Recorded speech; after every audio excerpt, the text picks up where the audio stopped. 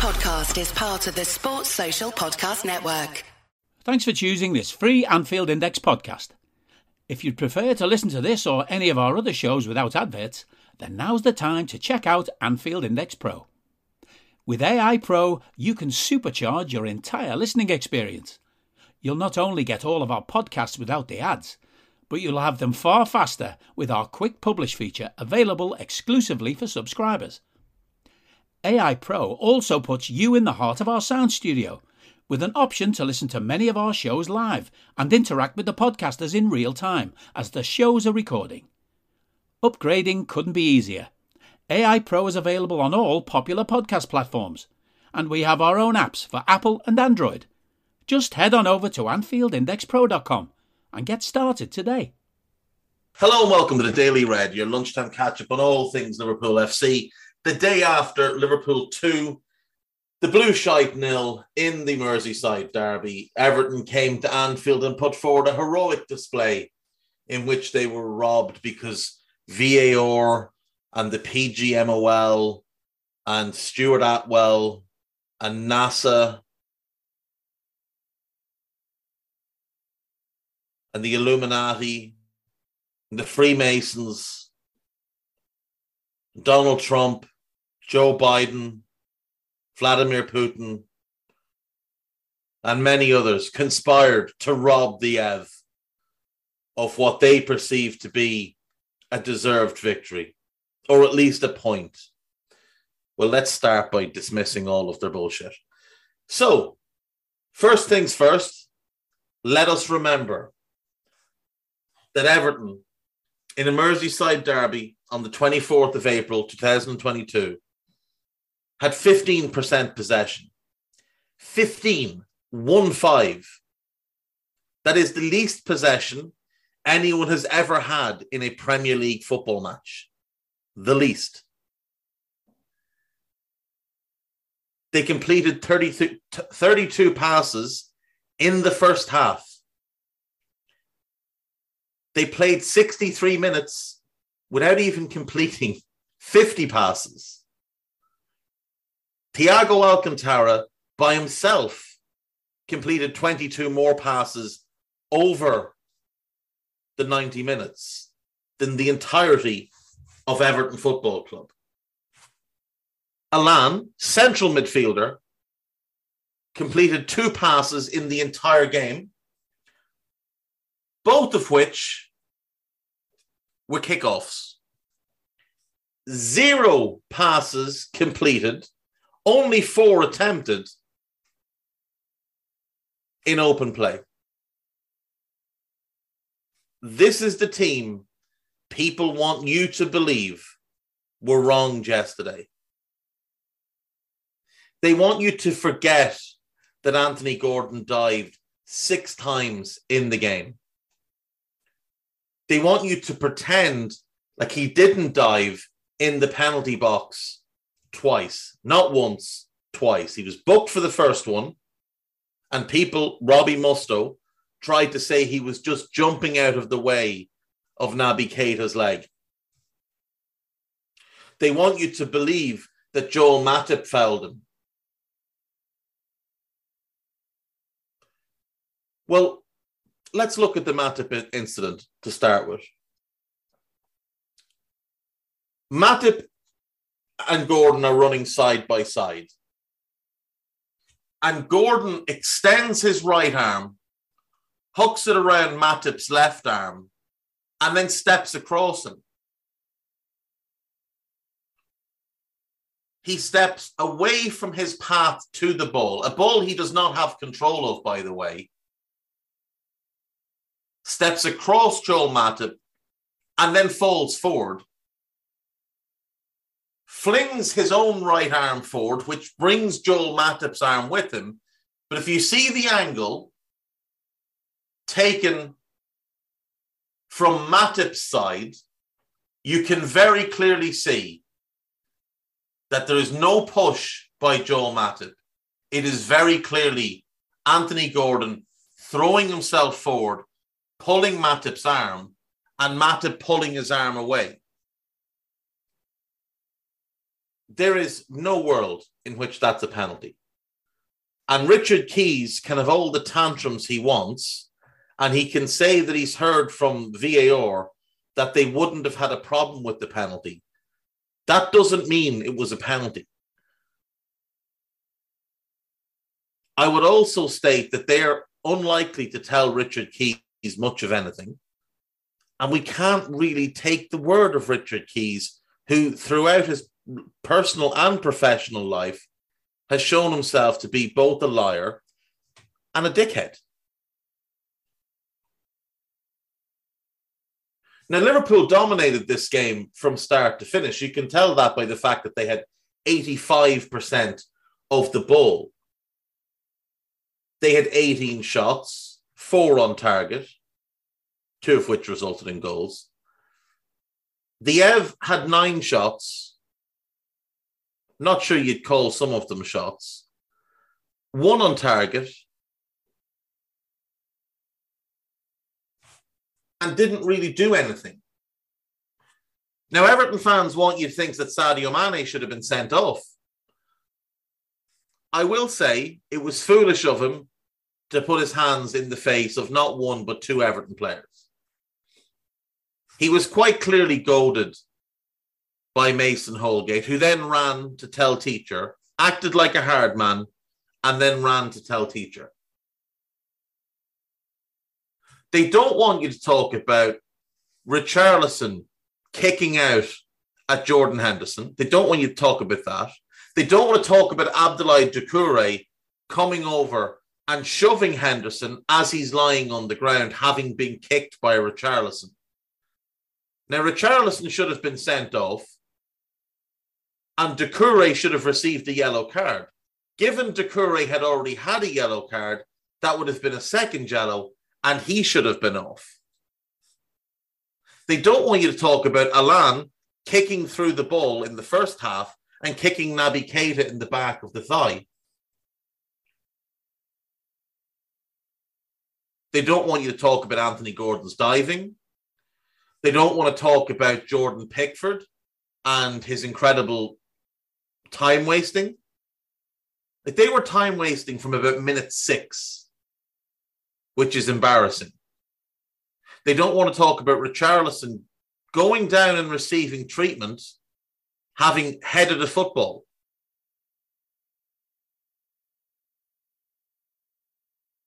They want to cry that Jamie Carragher said Richarlison should get up when he twisted his own ankle after Thiago made him look silly.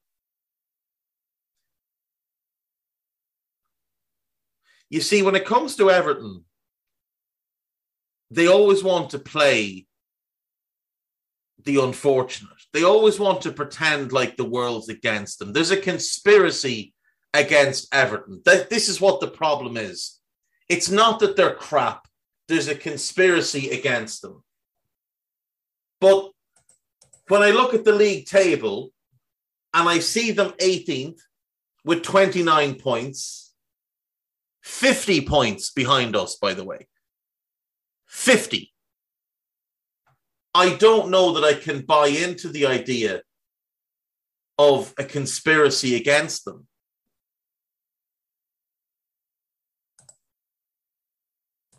I just think they're crap.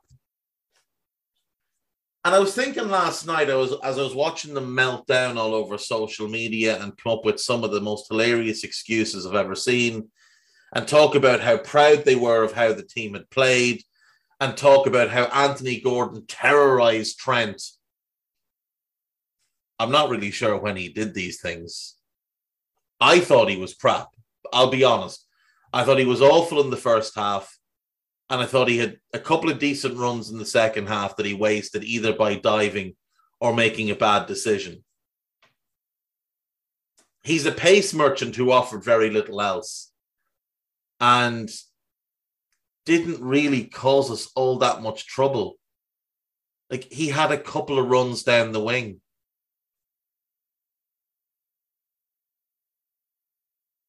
But I was thinking as I was looking at all of this, what would it be like to be an Everton fan? It genuinely must be a terrible thing. It must be an awful thing to be an Everton fan, where your whole world is just caught up in this bitterness and this delusion and this paranoia. The fact of the matter is that Everton are crap, that they've cheated in the Premier League. They've far exceeded the financial fair play rules of the Premier League. And even if we buy their laughable claims that they lost 150 million due to the pandemic, which just isn't true, even if we buy that, they're still well outside the allowed losses, like about 98 million outside them. They've cheated and they're still third from bottom. Like, we can look at Leeds and Burnley and Watford and Norwich and say they're not very good, they're crap. But at the end of the day, they are what they are based on staying within the rules. Everton have cheated and are still that crap.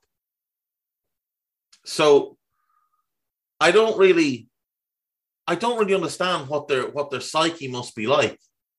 To know that your team spent all this money, wasted hundreds of millions of pounds, and are third from bottom. They were 6 points off the relegation zone with 2 games in hand when they sacked Benitez. They're now in the relegation zone with only 1 game in hand.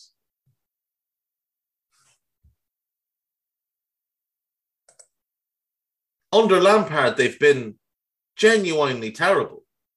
Like a genuinely terrible football team.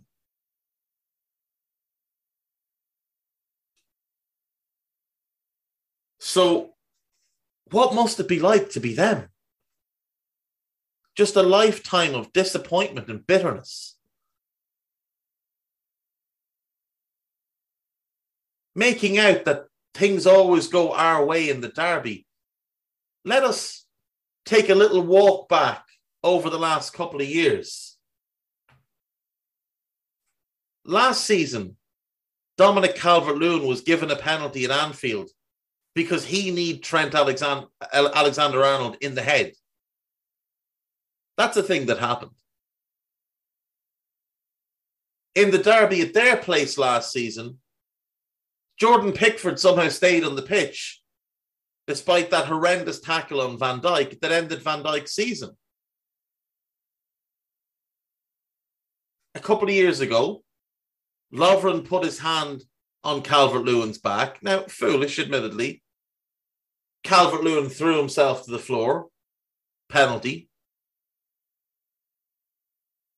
They've had more penalties at Anfield than we have in recent years in the Merseyside derby. And they want you to think they've been hard done by yesterday, that there's a conspiracy against them. It's laughable. You'll always notice it's the crap teams that think the referees are against them because they just can't accept that they're crap. Now, for those who heard post-match Raw last night, you'll note the introduction of a new section, Prick Watch. And I thought we'd have a look at the Everton team today.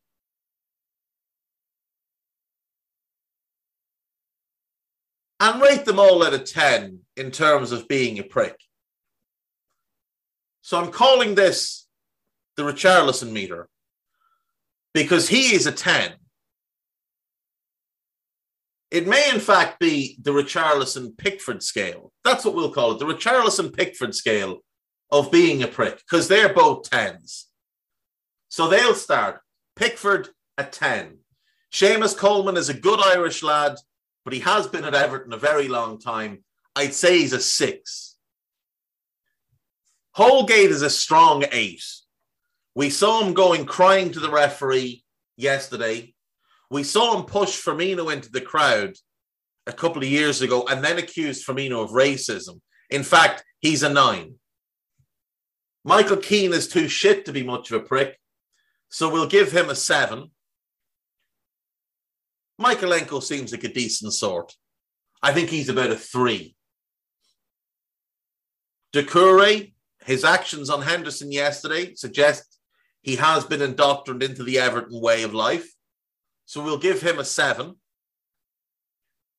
Alan has always been this way inclined. He's an 8. Iwobi didn't have much to do with anything. He didn't really do anything in the match either. We'll give him a 4. Demarai Gray, a little similar to Gabriel Jesus, always looks like he might be on the verge of tears. So we'll give him a 6. Richarlison is obviously a 10. Anthony Gordon is a strong 9. A strong 9. He's a diver. He's a cheat. There's very little to like about his game. And when you actually look at his statistical profile, he's not all that good either. You take away the pace, you're not left with much. John Joe Kenny, he's been there that long. He has to be an 8. Fabian Delph, I mean, he's a good Yorkshire lad. He's a bit Brexit. We'll say 7. Asmir Begovic, he seems fairly vanilla. 3. Oh, I didn't realise that Fabian Delph was an anti-vaxxer.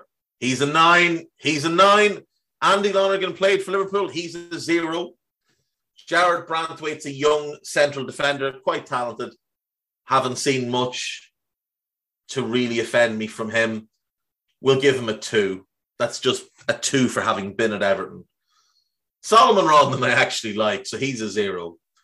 Anwar El Ghazi has always been a bit of a prick, even at Villa.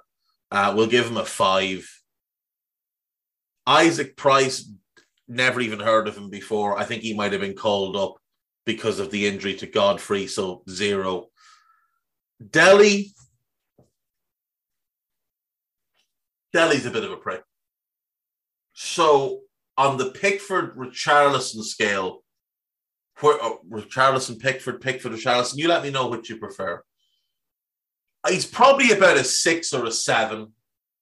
He hasn't been at Everton long enough to become a hardcore one, but he certainly has a little bit of that about him. Now, when at Spurs, when he was really good, it was that good sort of edge. And then as he stopped being good, it became that bad sort of edge. We'll give him a 6. Frank Lampard, I mean, he's got an ego for days. He behaves on the touchline like he's Pep Guardiola. And yet he manages his team like he won a raffle. His plan A yesterday was to dive, to time waste, and to shithouse. And when Liverpool scored and he had to change his plan B was just passion. Pure passion. Nothing else. Vibes and passion. His greatest managerial achievements are shouting at Jurgen Klopp twice. He's obviously Chelsea to his core. He's at West Ham as well. I think he's about an 8.5. About an 8.5 for Frank.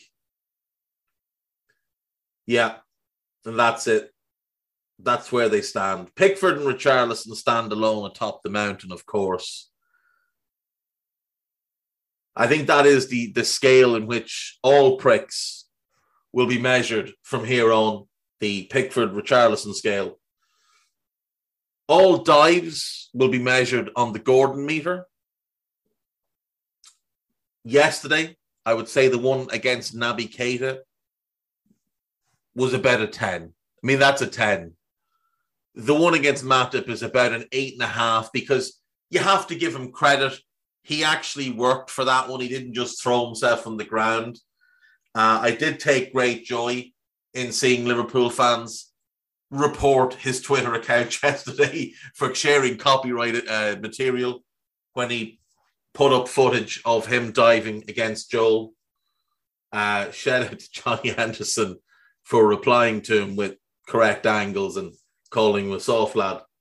I didn't actually realise Anthony Gordon was released by Liverpool at age 11. Probably explains quite a bit, doesn't it? Really does. Couldn't make it as a footballer. Join Everton and beat Tom Daly. The Reds, of course, did score 2 goals. Andy Robertson with his first goal in front of the Kop after great work by Salah and Divock.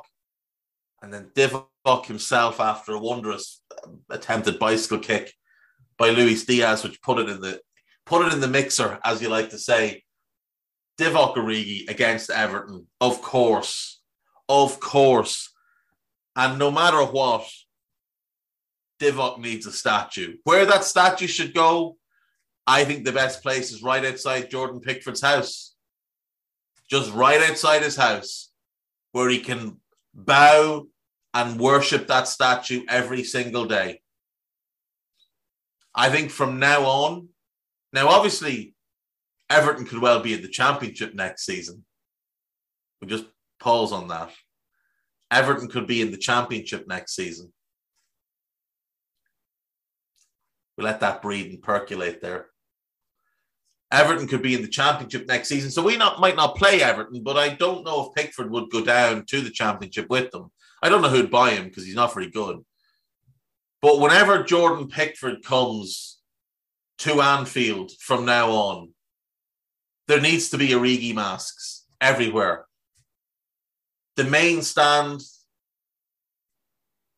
should just, as you walk in, before you get to your seat, you should be handed your Divock Origi mask. Same thing in the Kop, same thing in the Sir Kenny, same thing in the Annie Road. As you're walking in, you get handed your Divock Origi mask. At all set pieces, Liverpool should petition the league that they're allowed to put on Divock Origi masks. All set pieces against Pickford. Because I'd say he has nightmares. After that cocky, arrogant fall on the ball and smile and wink, as if he is some sort of, as if he's good. Like, this is the thing, as if he's actually good. He thinks he's Casillas. He plays like Adrian. But Adrian's actually won stuff. We'll leave it there for today, folks. Thank you as always for listening, and I'll see you tomorrow. Bye-bye. We hope you enjoyed listening to this Anfield Index show. Please be sure to subscribe to our channel so future podcasts find their way to your device automatically. There's nothing quite like fan engagement, and we'd love to know what you think of anything discussed on this show. The best way to get in touch is over on our free Discord community, where both podcasters and listeners debate the hottest LFC topics 24/7. Sign up free now at AnfieldIndex.com/Discord. You won't regret it. You can also follow us on Twitter at Anfield Index and find us on Facebook by searching for Anfield Index. Oh, and before you go, we'd love it if you could leave us a 5-star review on your favourite podcast app. It only takes a couple of seconds, and it means the world to the people who create these free shows. Sports Social Podcast Network.